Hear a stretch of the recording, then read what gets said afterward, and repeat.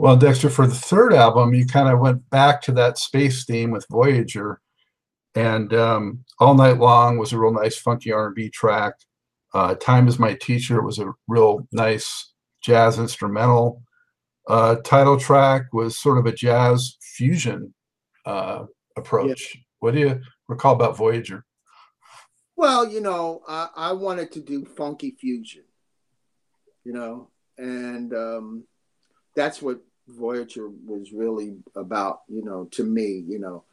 It was a time in my life when I was going through a lot of alterations.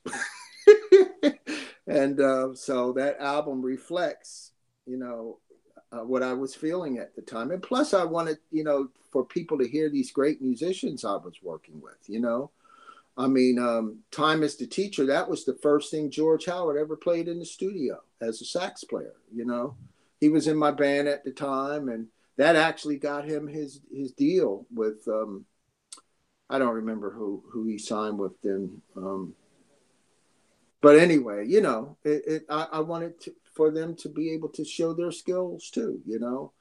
And so, instead of it just being another song or something like that, let's do some stuff that's really going to show instrumental capability and your gifts. How were you feeling about how the reception was to those records? Did you feel satisfied, or did you hope would do I, better? experimental stuff from Jump Street. I always realized that, you know, by me experimenting was not going to create great record sales because that's not what radio was doing. And I certainly wasn't going to try to compete with the great fusion acts that were out there. They had that locked in. So I was kind of doing my own thing, blending different things, together. So Dexter, during that time, I mean, were you, of course, Stanley Clark was off totally doing the fusion thing. Were you keeping an eye on what he was up to? Were you guys still friends? And Oh, of course, we were always friends. Yeah. Yeah, he was doing a lot with that, with his own albums, and of course with I keep forgetting the name, Return to Forever, yeah, and as well as many other recordings he was doing. He was playing on a lot of stuff. He did. He told me a story about him and Ron Carter being on that 2001: A Space Odyssey by Eumir Deodato, and that Ron Carter didn't like electric bass players. So I said, "Are you serious?" He was saying, "Yeah, man. He didn't like me at all, man. He didn't want to stand next to me." So, yeah, the fusion thing is it's another world, but I would give it a shot every now and then. Um, um, well, right around that era, he had School Days Out, and I mean, just yeah, some great yeah, stuff. yeah, Yeah. yeah. I was surprised, knowing that you guys were in a band so young and everything, that you guys never collaborated though later on, did you? We never did because what happened, like I said, was I wound up in the 11th grade, not finishing the 11th grade, and wound up going into the Army. And by the time I got back, his career had started. He had already worked with Horace Silver in Philly, doing some shows, and asked me to take him to New York for his audition with Joe Henderson. He had already, moved on, basically. We You never talked. You never talked about, hey, play on this one cut on my record or something like that. No. Huh. I was working with wonderful, wonderful musicians, we were working well together, and I enjoyed that. No, we never did anything after that. After our high school days, after our little group, the Speakers days. Hmm. Well, Dexter, you did one more solo album in the '70s, which was "Time Is Slipping Away." Um, Funk Attack, really cool jamming funk tune that was obviously influenced by how Oh, popular. I met George Clinton, and that was I'm going to do a song just like you, George. And the Funkadelics, yeah, I met them. And I said I want to do a song just like you. He said, "Well, go ahead, go ahead." And I actually saw him last year down in Tallahassee, Florida, where he lives. I went to his house in his studio and hung out with them for a while. Did some keyboard overdubs for him. So yeah, I was a big fan of his. I mean, he really had a lock, and his keyboard player at the time, Bernie Worrell, was a hero of mine. I think that Bernie is probably one of the most underrated keyboard players ever because but he was one of the most creative. He created lines and bass figures and chords and synth melodies that are replicated to this day. Absolutely. Well, so that explains Funk Attack. That's some serious influence, and it comes out in that track. Also, One More for the Road is one of my favorite funk instrumentals of yours.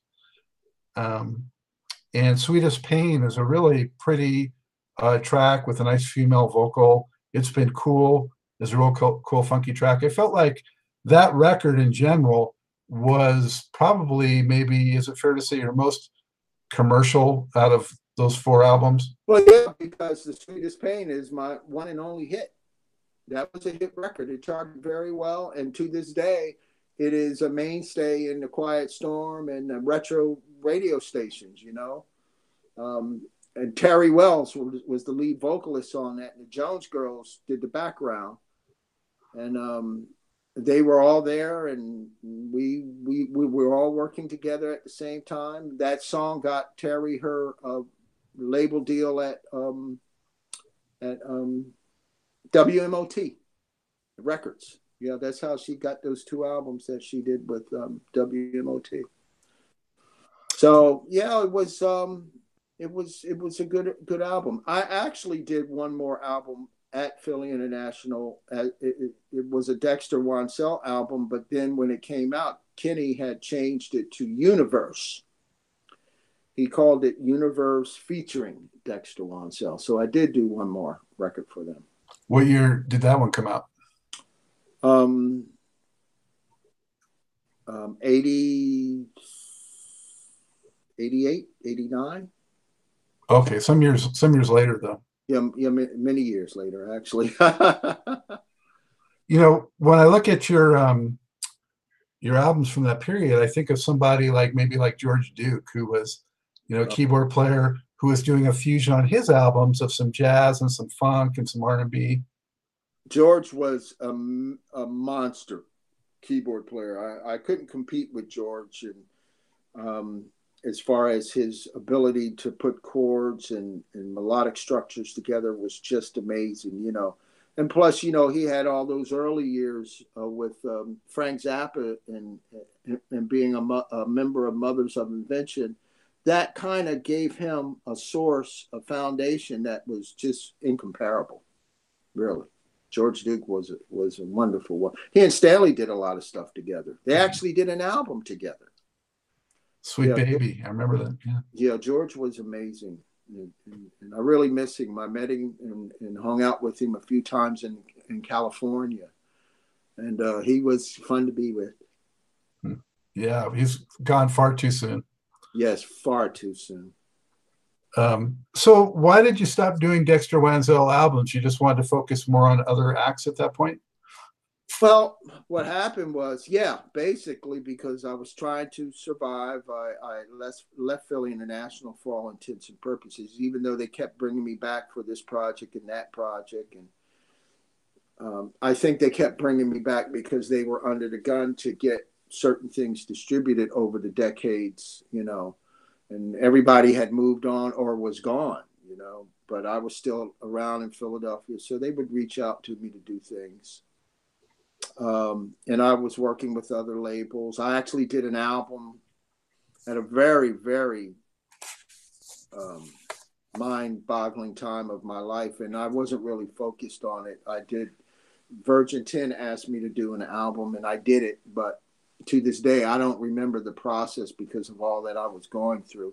I think there's a couple of good things on there, but you know, it wasn't, and I didn't have a budget per se, you know, and that started taking its toll on me wanting to be in the studio. And actually, I kind of like just, I wouldn't say that I walked away from the studio, but I actually stopped responding to production deals because there was no money there. And, you know, I struggled at it as it was at Philly International, you know, because of all the low budgets I had for my stuff and what I was earning there. You know, I had to do a lot of different things. I had to wear many hats in order to make a good living. You know, there was a time I was the A&R director for Philly International, you know, and that helped out a lot financially. But at the end of the day, you know, it was a fight, you know, to get what was due per se. And I think that, you know, when you're dealing with companies that are also dealing with other big companies, it gets like that. You know what I'm saying? Because the bottom line becomes what's most important. Unfortunately, creativity has to take a backseat. And that's what I was going to say, Dexter, is that period going into the early 80s, I mean, that sort of just became, you know, the MO for the record industry. And I think a lot of acts from the 70s that were so good suffered in that transition.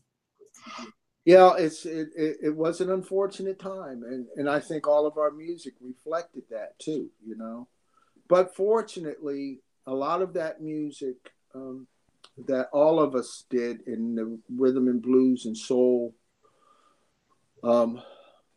platforms from the 70s and the early 80s is found a new home to this day, you know. Absolutely. Yeah. Yeah. You touched on a lot of them, Dexter, but I want to mention some of the other acts that, according to my list here, you were involved with, and maybe we can talk about a couple of them. But some of the ones that you did not mention, Blue Magic, Archie Bell, the Jacksons, Gene Carn, Evelyn King, People's Choice, Stylistics came up, but I don't think you talked about working with them directly. Regina Belle, Loose Ends, Grover Washington, Pieces of a Dream. Wow, very, very impressive.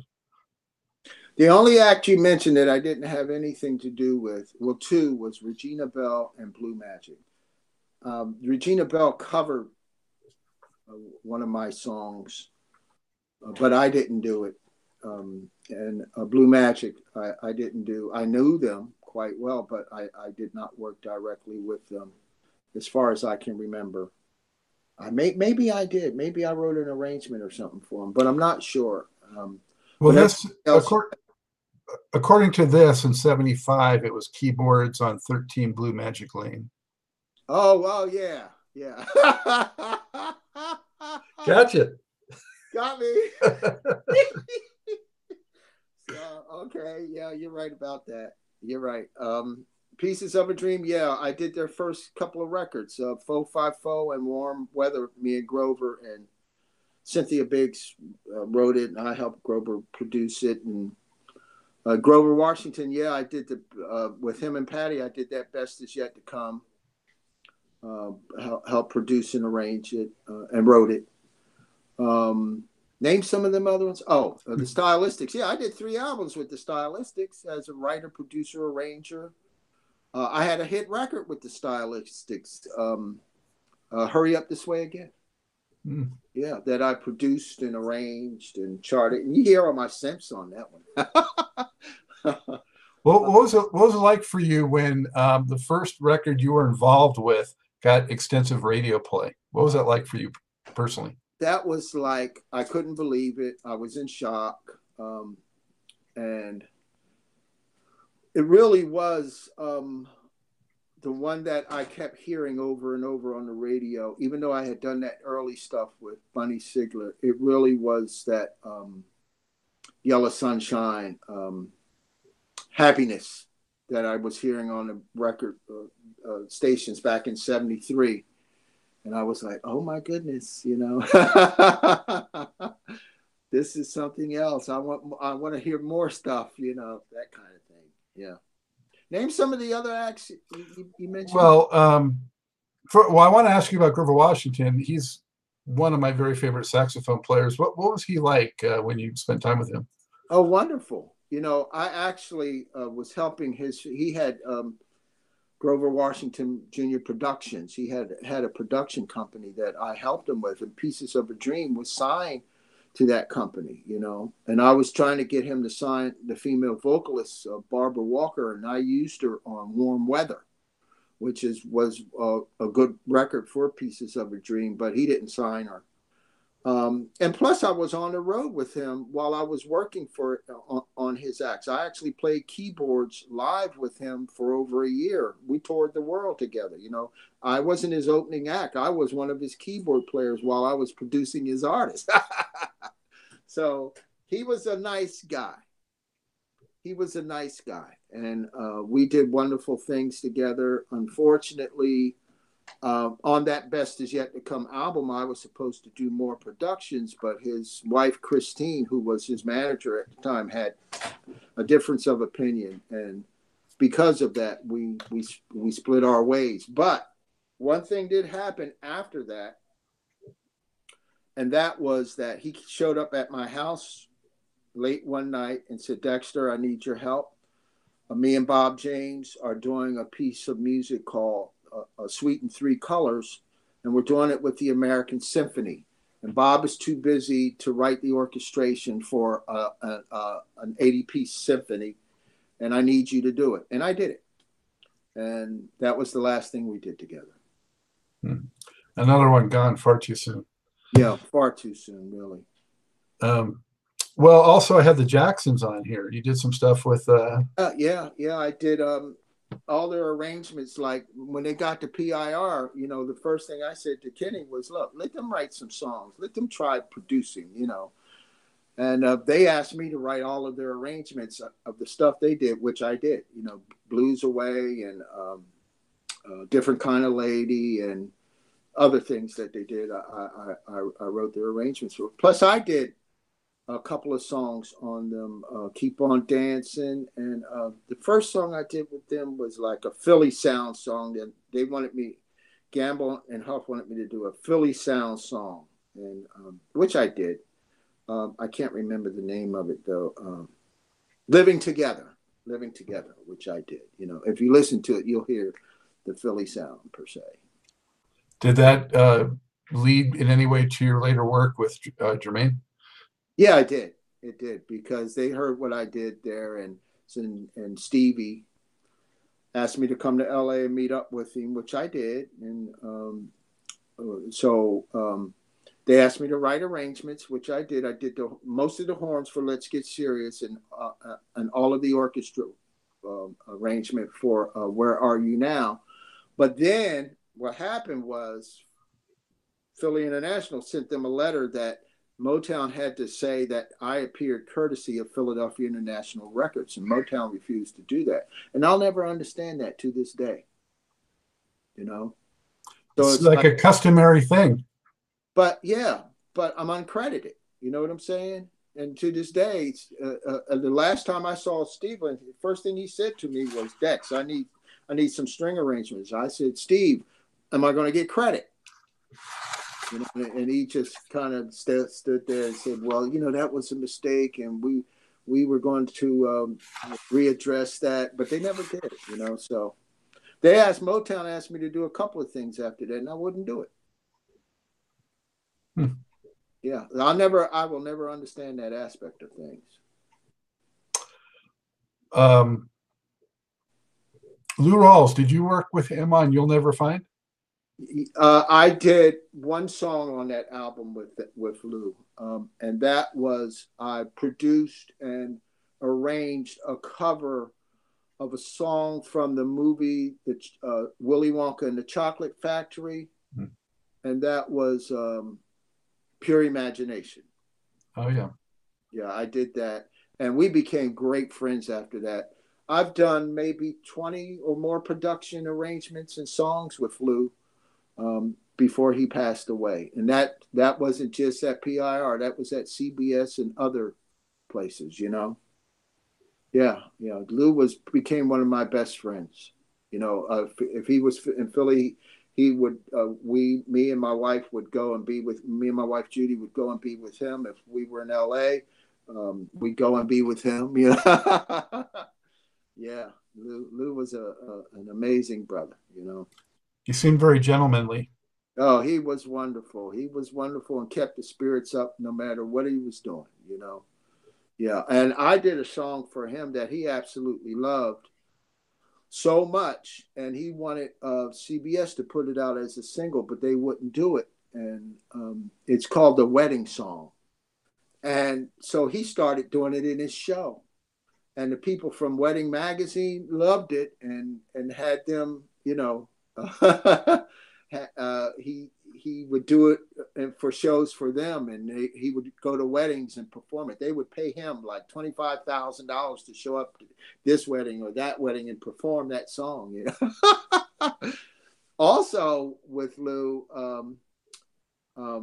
so when I was the A&R director, the United Negro College Fund reached out to me about one of our artists working with them or doing, you know, maybe doing a voiceover or something for them. And I recommended Lou, and they loved the idea. And they had a slogan called "A Mind is a Terrible Thing to Waste." And Lou asked me to write a song and a production, an arrangement for him, which I did.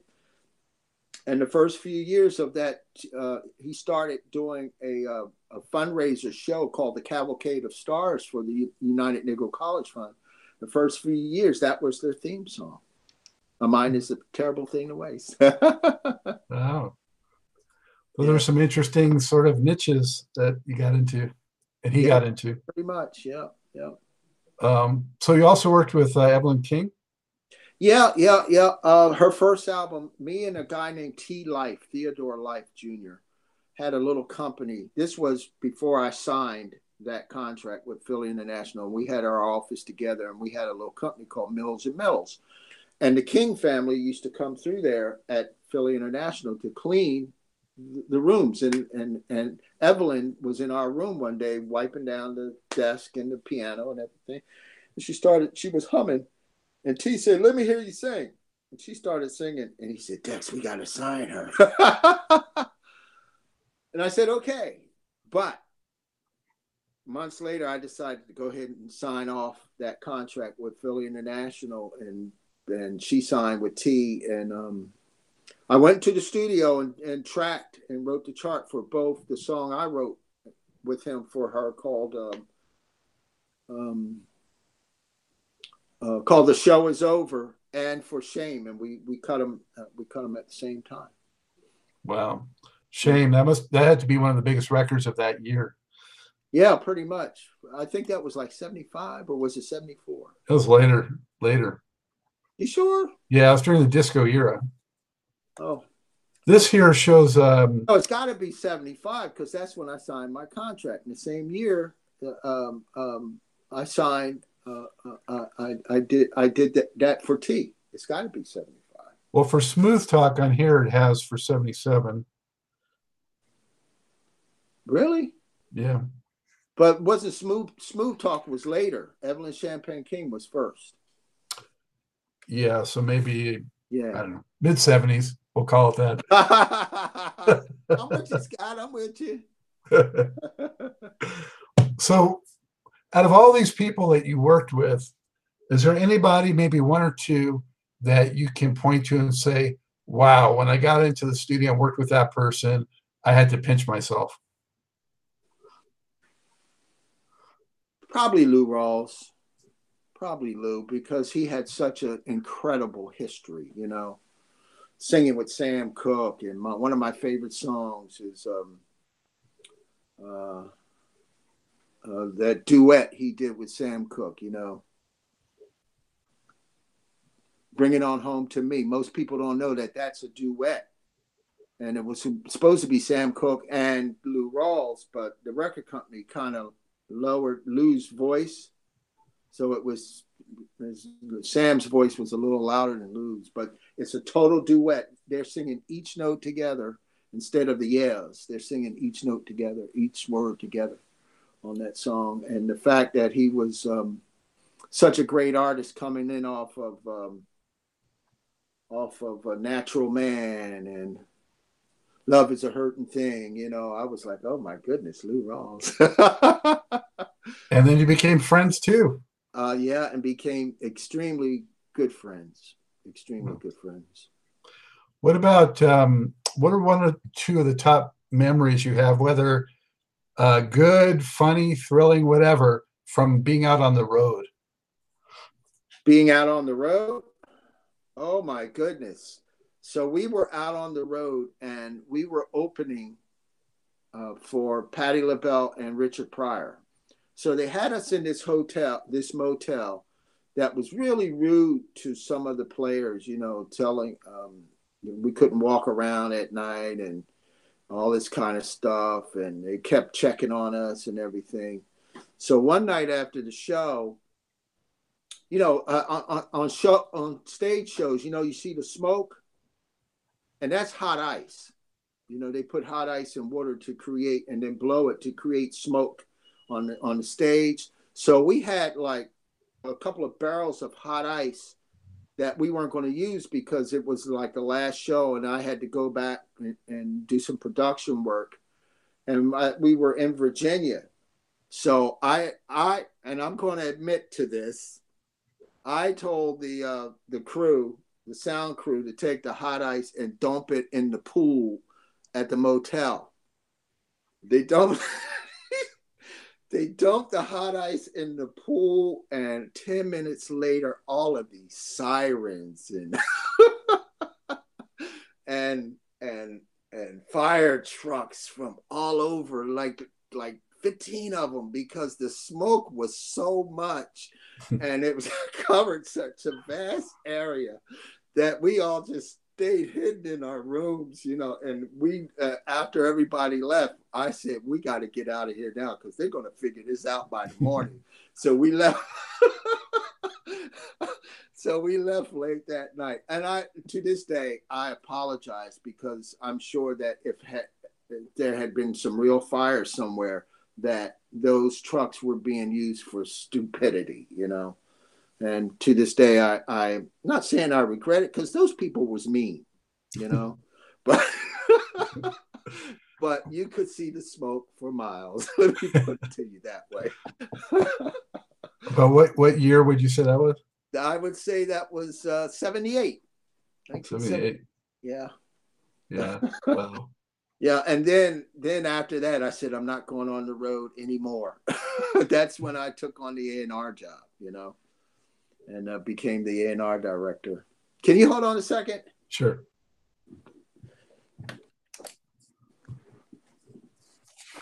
Hey. Gotta shut the door, please. Y'all can come in, you know. Why are you outside? No, you can be upstairs or downstairs. Oh, all right. Can they bring Do whatever. Do whatever. Sorry, my grandkids, my daughter's here, and they're all sitting outside, and I'm telling them to come on in. What are you doing? All right. I think maybe 15 more minutes and we'll wrap this up. Okay. Okay. I'm going to ask. Oh. So, you know, you're really known for your amazing work in the studio and on recordings. How comfortable did you feel on stage as a performer? Not comfortable at all. I never was. Never will be. My hands start going like this when I got to walk out. And earlier on, I used to throw up before I went out on the stage. I'm not a performer in that sense. I'm an admirer and a fan in that sense. I'd rather be in the wings watching you perform than to be out there performing. But I had to do it to promote the records. You know what I'm saying? And to work with Grover, he wanted me to be in the band and travel with him so we could go over stuff while he was on the road. You see what I'm saying? Yeah. And a lot of stuff we didn't do because it wound up that I didn't work with his production company, as far as being I really wanted to help him run that production company, but it didn't work out. I also did that with Teddy. He had a production company called Teddy Bear Productions. After he got hurt, he wanted me to help him run it, and I did the Miles J single for him. I've Been a Fool for You, and I did Tanita Jordan stuff for him, all 6 of her tracks for him, for that EP he put out on her. But his manager and assistant at the time, me and her did not agree either on how the company should go. And so that didn't work out either. And I had done a lot of positive things with Teddy. You know, I did, and I've been posting them on my Facebook site because I'm kind of letting the cat out the bag. I did the arrangements and productions for him and Stephanie Mills on Feel the Fire and Take Me in Your Arms Tonight. I did the production, mainly me, producing. I wrote the arrangement for Cecil Womack and Gibbs Noble's song that I produced on Teddy called Love TKO, and so on and so forth, you know. And I really wanted to work with him after he got hurt, but it's the person he was working with, she kind of didn't want me around for whatever reason, you know. And it was sad because after he got out the hospital, I actually went to his house and helped him learn how to breathe again and voice, you know, make vocal sounds again because he couldn't talk. And he had committed to doing a song for a movie called Daryl, which was about a little boy who was a robot. Remember that? Somewhere I Belong. And he had to do that because he had been paid for it and he needed that money, you know. So I helped him through that process. But then when I couldn't get along with that person, we kind of parted ways. And that was sad because Teddy and I were very close also, you know. And I was very proud of that TP album because, you know, Gamble and Huff were so busy doing other things, they didn't do one song production on that album. I had to really pull it together as the A&R director, you know. So, but having said that, you know, being on the road was, I did it. You know, I still do it to this day. You know, to earn a living, I'll go out and perform. But am I comfortable out there? No. Now, your music under your name has been sampled so much through hip hop and all that. How do you feel about that initially, and how do you feel about that today? Initially, I didn't like it because I would hear, especially Theme from the Planets, which Sony has said has been sampled over 500 times. And then there's all the uncredited samples, you know. And early on, in the late 70s, I started hearing it. And, you know what I mean? By 80, it was being used by different rappers. That drum loop that Daryl Brown, Dr. Daryl Brown, who passed away not too long ago. Great drummer, played on a number of early things with me at Philly International as a drummer. He left me to go with Weather Report. Daryl Brown did, you know. And then he wound up with Stanley's bands. But that drum loop at the beginning of Theme from the Planets, that's a part of hip hop. And initially, I wasn't happy, but then when copyright control kicked in and licensing became the law by the early 90s, I became happy because I can see royalties for it, even to this day, you know? Yeah, and other stuff got sampled, like you were saying, you know, When I'm Gone was sampled by... No, not When I'm Gone. Hurry Up This Way Again was sampled by Jay-Z for his first album. And the song was Politics as Usual. So, yeah, now I'm happy because I do see some royalties based on the sampling that's been done and it's being done out there. earlier on, they would sample stuff and you wouldn't see a dime, you know, and we had to fight. You know, it actually got taken to the Supreme Court, I think, you know. So What was your reaction the very first time you heard a sampling of it? I thought it was interesting. I said, "Oh, well, there's the theme from the Planets," and then it went somewhere else. I'm listening to the radio and I hear the drum beat kicking out. I say, "Oh, they get ready to play theme from the Planets," but it was something else entirely different. You know, I think it was Eric B. and Rakim, or I can't forget the two guys. The guy with the hair that went up like that. Kid and Play. Kid and Play, yeah, they used it, and I forget who it was. It might not have been either one of those early on, but it was someone, and I heard it, and I heard the drum loop, and I thought the music was going to kick in, and it did, and it went somewhere else, you know, and I said, oh, wow. You know, so it was interesting. Yeah. I think that's sort of the universal feeling about it. Once they got it right with the copyrights and actually started, you know, compensating appropriately, then it's not so bad. Right. Tell me about this show, The Sounds of Philadelphia. Is that still currently going? And tell me how it came to be. Well, it came to be because so many people have been reaching out to me, as in this case, you know.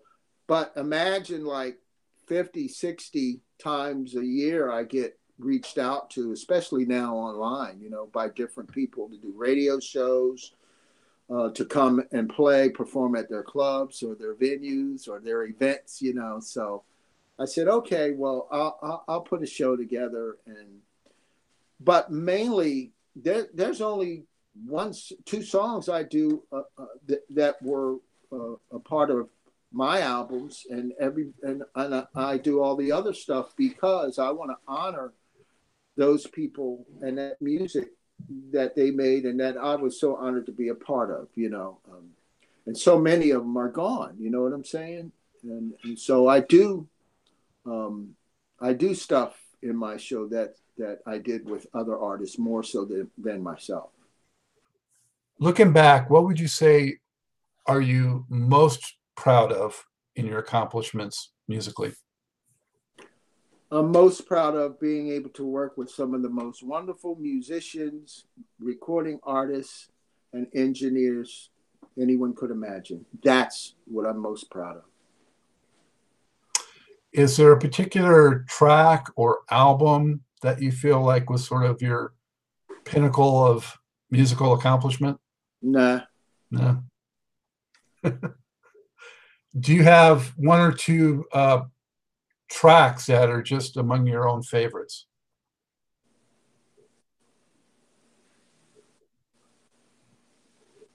Yeah.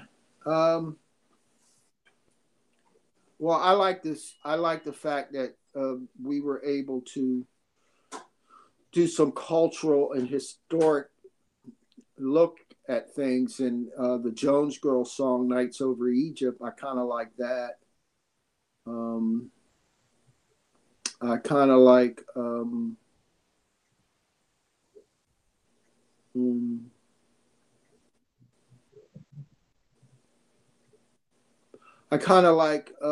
Mysteries of the World on MFSB, and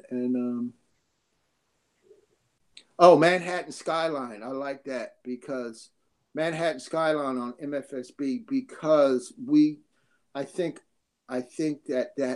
that was a different kind of funk. It was an orchestral funk, you know. You know, that I would have to say Manhattan Skyline speaks volumes to me. I think that's the first time that jazz and orchestral funk kind of came together in a beautiful but funky way. Beauty and funk. Imagine that. Beauty and funk. That's Manhattan Skyline. Yeah, well, to me, funk is a beautiful thing, so that works totally. Yeah. If you get a chance, listen to Manhattan Skyline when you get a chance, you know. I'm sure it's up on YouTube somewhere. I will, and the viewers too. So what's next for Dexter Wansel, and how can people sort of keep up with you? Well, I did an old CD about 12 years ago called Digital Groove World. And believe it or not, it's actually starting to do better now than it did. I mean, it wasn't doing nothing for years. Now, all of a sudden, it's like getting, what is it they're saying? What word would I use? It's being rediscovered, you know, and I did it long after I left PIR. Well, not long, but after I left PIR back in 2005, I think, something like that. And I'm very proud of it, you know, because there was no budget. My friends helped me out. You know, I did most of it in my home studio, so I'm very proud of it.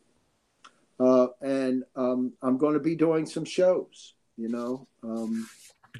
I'm going to be doing some new productions. I have a son out there who's in the music business, who's been very successful, actually. He's a member of Pop and Oak and the producers that did Nicki Minaj and Wiz Khalifa, Miguel, and Demi Lovato, and did both the number one records on Alicia Cara here and Scars Till You're Beautiful. Actually, the biggest selling in 1 hour, Ariana Grande released Imagine, and it became the number one iTunes record in less than an hour. And my son's a part of that. Yeah. Wow, chip off the old block. So he's got a label, and he wants me to do an album, and he wants me to do like a Return to Mars, because so many of the people he's worked with or his friends, you know, want to rap or play or, you know, work with it. You know what I'm saying? So we'll see. We'll see. Only time will tell. Wow, I'm excited about that project. Yeah. I'm going to call it, if it gets done. If it gets done, I'm going to call it Return to Mars.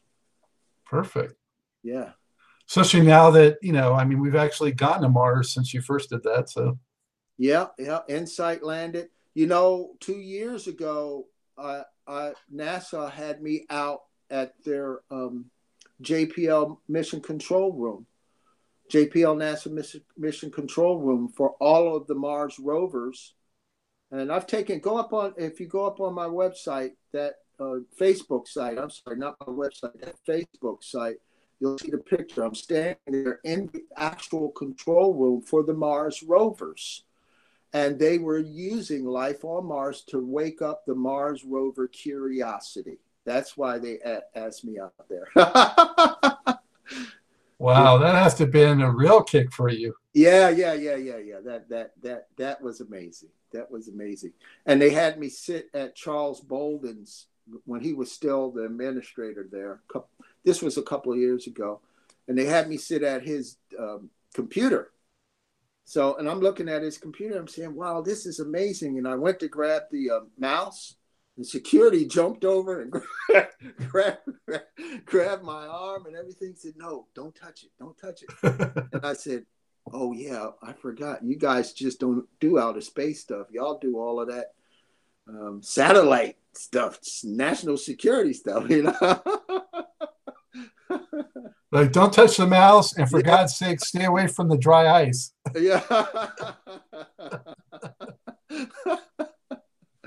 Yeah, but that was an amazing moment, you know, that they did that. Yeah. Amale Oyake, he brought me out there, and I got to meet so many wonderful people, go through security, the whole bit, you know. Wow. Well, any final words out to your fans before we sign off, Dexter? Well, I just want to thank everyone for all the wonderful support over the decades. And music is a wonderful thing. I don't think there's anything that we do in life where music can't be important in. You know, if you go to a movie, you're going to hear music. You turn on the TV, you're going to hear music. You know, people do commercials, they hear music. You go to church, you hear music. I think it's a wonderful thing. Immerse yourself in the music that you love and live well. Thank you so much, Dexter. Much appreciate you spending the time, and continued success in whatever you do. Thank you, Scott. Thank you so much for reaching out and having me a part of your show. I really appreciate it. I really do. I'll tell you what, If you knew half the artists and songs Dexter Wenzel was associated with before watching this episode of Truth and Rhythm, my hat is off to you, because his is one of the most impressive behind-the-scenes careers from the 1970s golden era of soul, funk, and jazz fusion. And of course, I love his solo records, which were chock-a-block with funk, jazz, and R&B. What an amazing lifetime of marvelous music. Enormous thanks again to Mr. Dexter Wenzel for sharing his terrific stories and time with Truth and Rhythm. Also, as always, a sincere thank you to you, the viewer, for your continued interest and support in Truth and Rhythm. Speaking of which, subscribe. If you're not already subscribing, what's going on? Subscribe. It doesn't cost you a dime. To the Funk and Stuff channel on YouTube. That's where Truth and Rhythm lives. Also, Truth and Rhythm Quick Takes, all kinds of great stuff. Tell a friend, tell family, support these great musicians and icons and figures of the 70s, 80s, 90s, up to the current day, back to the 60s, covers the gamut of funk, R&B, soul, and jazz artists. So climb aboard the Truth and Rhythm party train and bring some friends and family along too. Speaking of which, write scottg@funkandstuff.net. Let me know what you'd like to see on the show, what you enjoy about it, who else you'd like to see. If you're an artist that's been part of funk, R&B, soul, jazz, connect with me. Right, scottg@funkandstuff.net, and come on the show. Lots of feedback, ever increasing volume of mail in the mailbag, if you will, the cyber email bag, and love it. So keep it coming, and it's your show, so help shape it and help support it. Until then, as always, this is Scott Dr. J.S. Goldfine saying, keep on vibrating to the rhythm of the one.